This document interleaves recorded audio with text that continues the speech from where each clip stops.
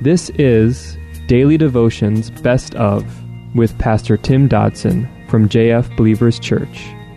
Subscribe to our podcast by visiting jfbelievers.com. Mark chapter 14. When it was evening, he came with the 12. Now please notice that all 12 showed up. So Judas didn't run away after his act of treason. No, he stayed just playing along like he was one of them.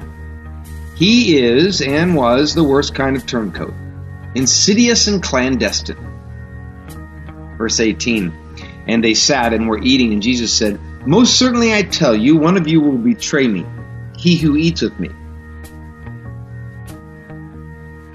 They began to be sorrowful and to ask him one by one, "Surely not I?" And another said, "Surely not I." And he answered them, "It is one of the 12, he who dips with me in the dish."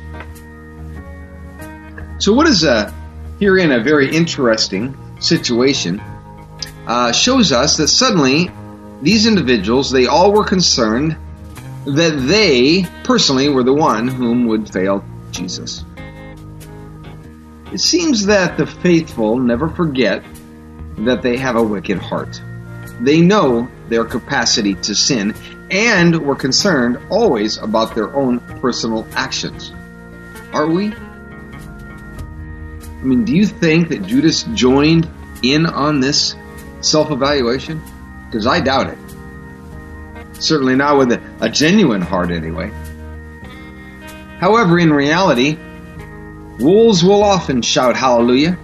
They'll raise their hands in praise with all the rest, right up until the time that they turn on the shepherd. Verse 21. For the Son of Man goes, even as it is written about him. But woe to that man by whom the Son of Man is betrayed. It would be better for that man if he had not been born.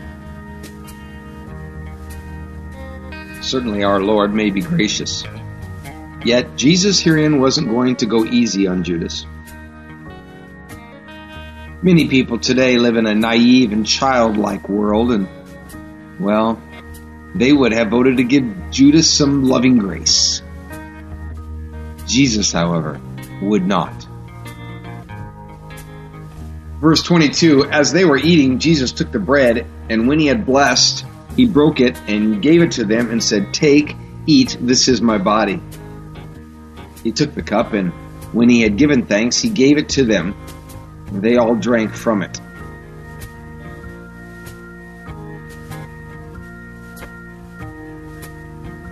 Verse 24, and he said to them, "This is my blood of the new covenant, which is poured out for many."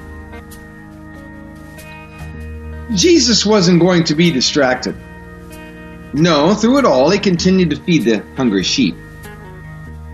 And Jesus continually gave them of himself. From the beginning of his ministry through to the end of the days, Jesus was the quintessential servant. In a picture that the apostles would not totally understand until after the cross and after the resurrection, Jesus herein presents himself as the Passover lamb. In life and death, in body and in spirit. He would be the new covenant, the perfected sacrifice that was now being made for the salvation of mankind. For several thousand years, God had allowed man to try to become right with him through their own efforts. I suppose that such was, well, no doubt the bare minimum amount of time required for a man to get the hint that he himself couldn't do it. And then God did what he always had planned to do. He sent his Son to be the sacrifice for sin, to receive the judgment that we were to ultimately receive, to bridge the chasm, if you will, between man and deity. Jesus, he broke the bread to represent his soon breaking upon the cross.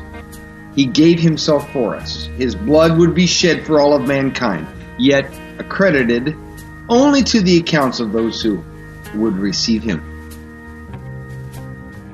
Verse 25 says, most certainly I tell you, I will no more drink of the fruit of the vine until the day when I drink it anew in God's kingdom.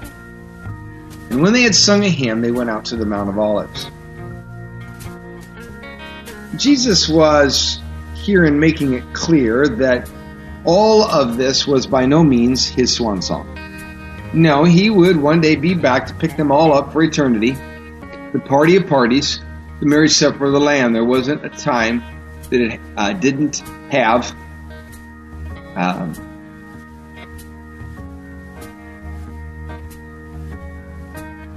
a chance for us to attend.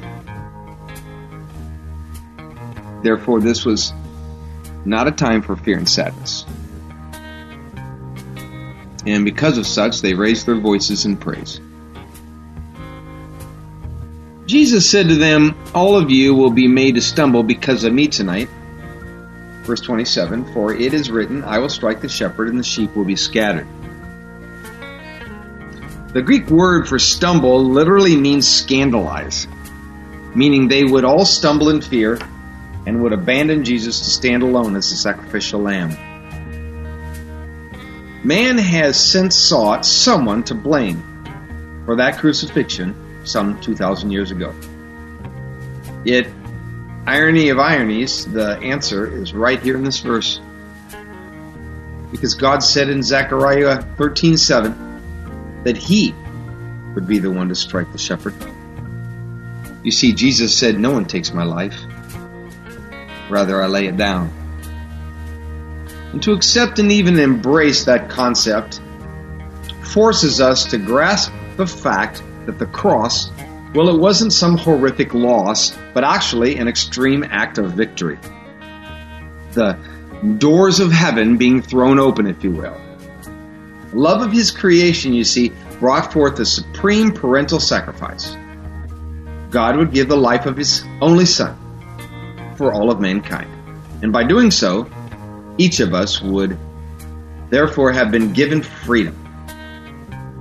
The only requirement is for us to step up and accept it. Would we purposely then throw our winning ticket away? Millions foolishly do it every day. And then, in an astounding display of loving grace, they wake up the next day, there's that winning ticket in their pocket once again. And no matter how many times they throw it away, it reappears the next day, and the next day, and the next day, and every day until they stop waking up in it. Who amongst us could ask for a greater chance than that? That was our daily devotional by Pastor Tim Dodson. For more information about Pastor Tim or JF Believers Church, visit jfbelievers.com.